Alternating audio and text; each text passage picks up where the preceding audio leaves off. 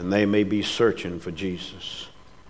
So I beg you, let us not disturb the Holy Spirit of God as He works. Several verses of Scripture we're going to share with you today. I don't expect you to turn to these. I'm not going to turn to them. I'm going to try to focus and read the Word of God that's on our screen. Would you please stand? We're going to be talking about encounters with Jesus. And we see the Scripture says, "And He said unto them, How is it that ye sought me? Wish ye not that I must be about my Father's business? And Jesus answering said unto him, Suffer it to be so now, for thus it becometh us to fulfill all righteousness.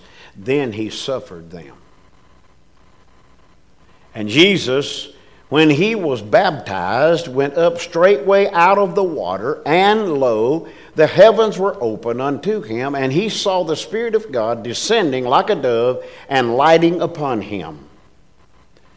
But straightway Jesus spake unto them, saying, Be of good cheer, it is I, be not afraid.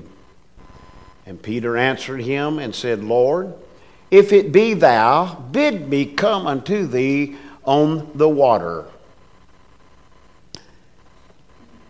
And Jesus said, Come. And when Peter was come down out of the ship, he walked on the water to go to Jesus. Then the same day at evening, being the first day of the week, when the doors were shut, where the disciples were assembled for fear of the Jews, came Jesus and stood in the midst of them and saith unto them, Peace be unto you. And they drew nigh unto the village whither they went, and He made as though He would have gone further. But they constrained Him, saying, Abide with us, for it is toward evening, and the day is far spent. And He went in to tarry with them. And it came to pass, as He sat at meat with them, He took bread and blessed it and brake it and gave it unto them. And their eyes were open, and they knew Him, and He vanished out of their sight. Father, thank You for another time to share Your precious word. Speak to our hearts now, Lord, in Jesus' name. Amen. You may be seated. This has been one of the most fantastic weeks that I have ever experienced in Vacation Bible School that I can recall. I don't know, all I do know, since I surrendered to preach and have been a part of leading and pastoring, I have not missed a Bible school. And I appreciate the experience, and I appreciate those adults who came every night to hear the Word of God and to discuss the Word of God. I just enjoyed being with them.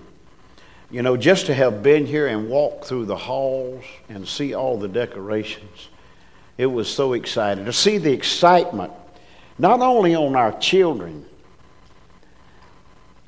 but on the faces of all our leaders and adults.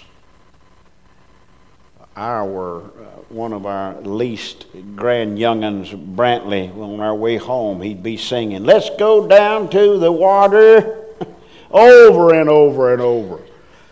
And probably one of the most unique, and I wish I had brought mine with me this morning, was the craft that gave us a vivid picture of John baptizing Jesus.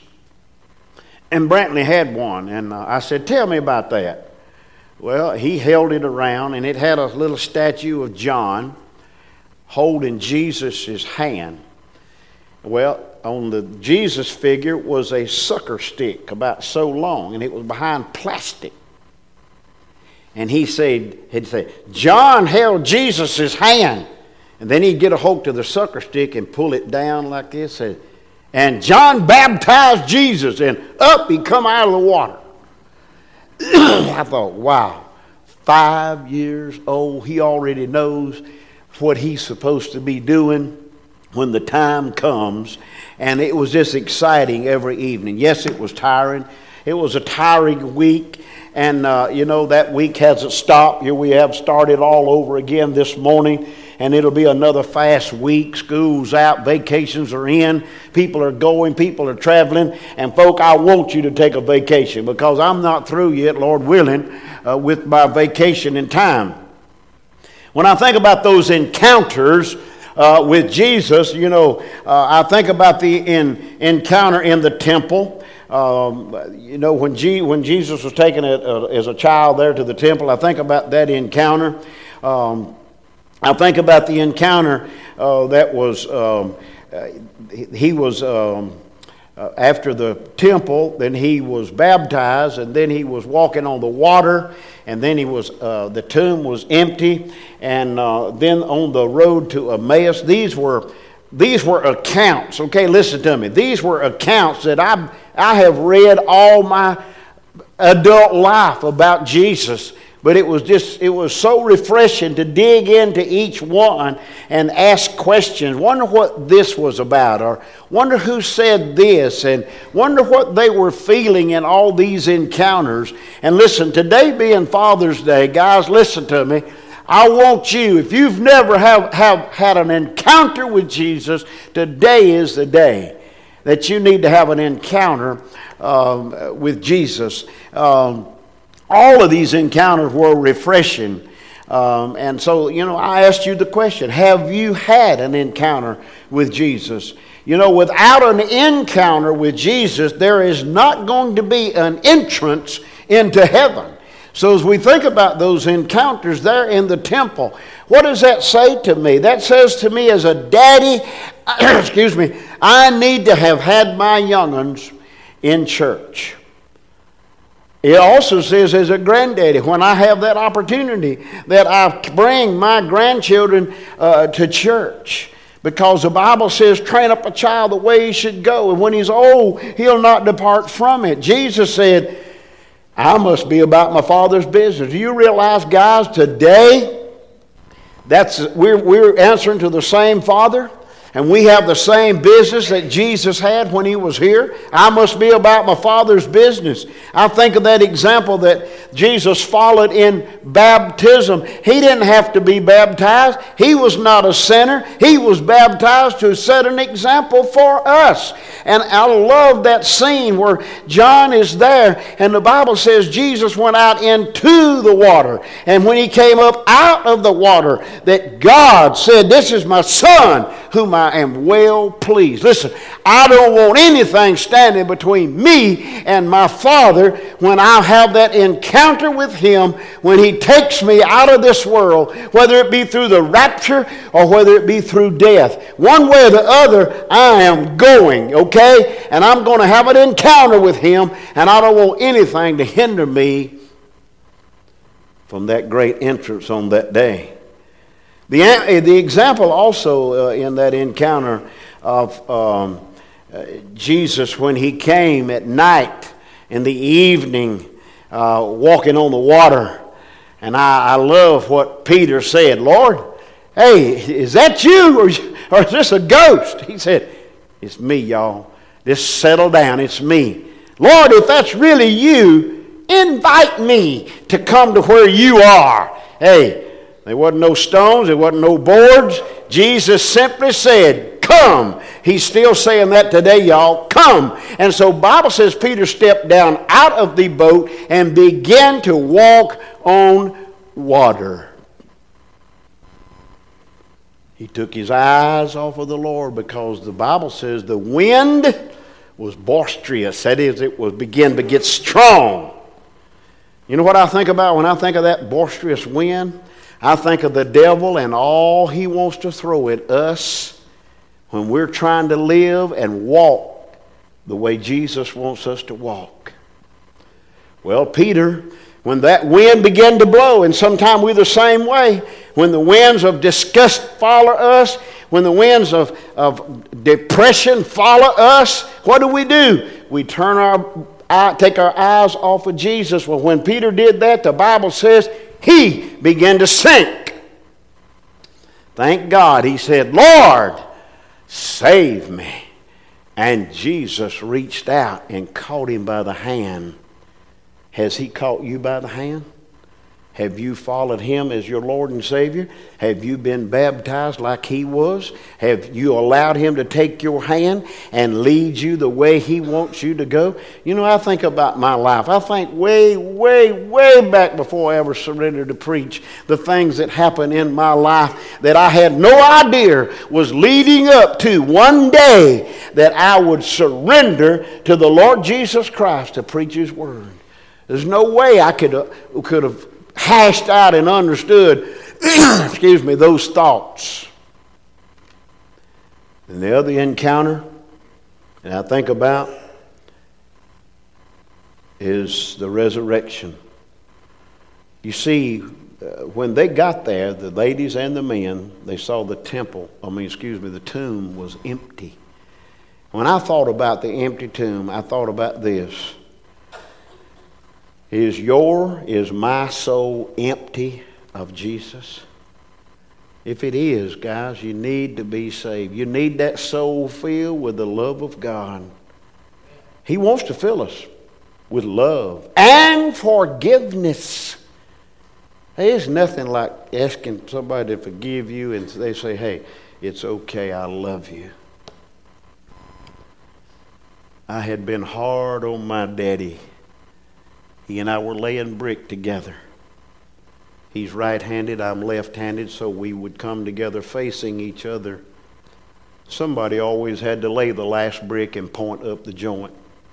I don't know what I had against my daddy that day. I have no idea, but on purpose, I'd turn and walk away and not say a word and let him lay the last brick and tuck the mortar in. About the middle of the morning, we took a break. He's way on the other end, about as far from here to the back doors there. I can see the silhouette now. He was drinking his drink. I'm on the other end, and I thought, you a sorry, low-down son to have treated your daddy the way you've treated him. I walked out to the end of the scaffold. He turned and looked at me. He didn't say a word.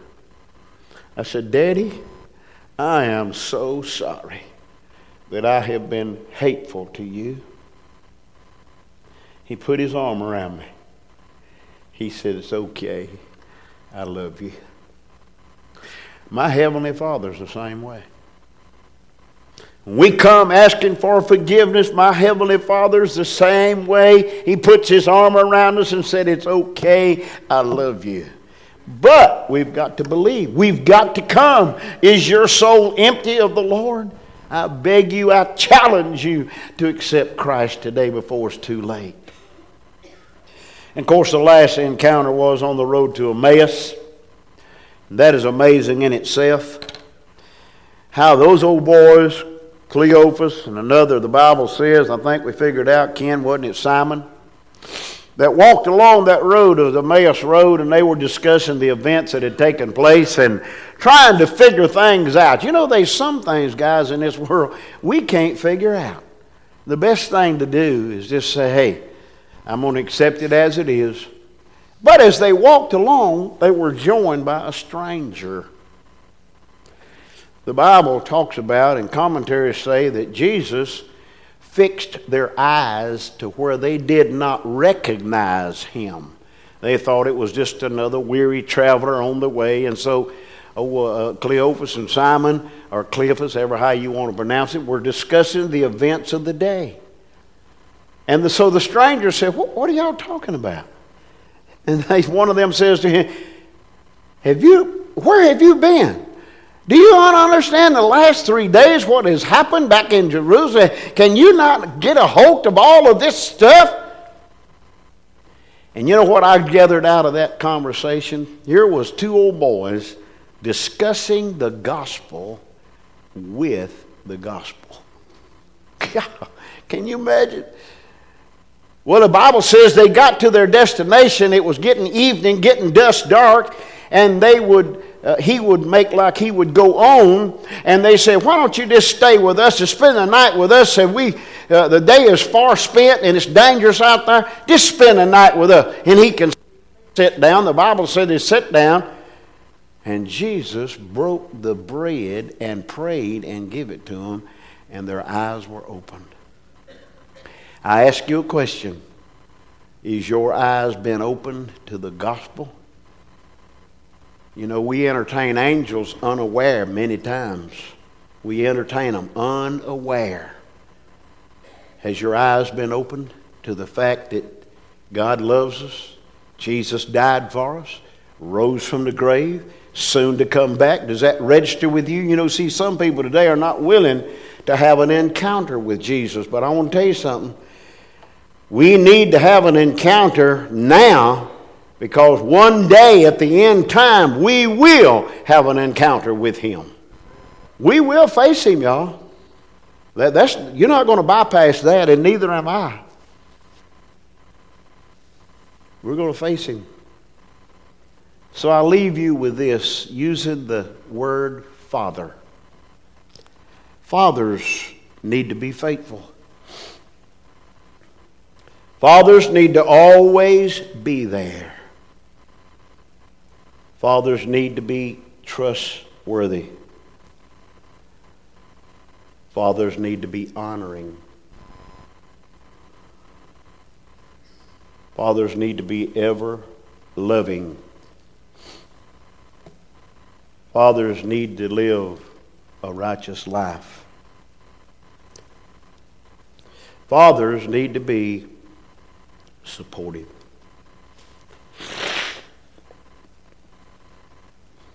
Our oldest son called yesterday evening driving home from North Carolina. He didn't talk to me, he talked to somebody else. Said, "Tell Daddy not to go to bed before I get there." You know, if he hadn't made it, just a thought. Tell Daddy not to go to bed before I get there. And he comes in about 9:15. Got this big old case. "All right, get up," he said. I was in the recliner just sitting there watching for the lights, and I saw him coming down the driveway.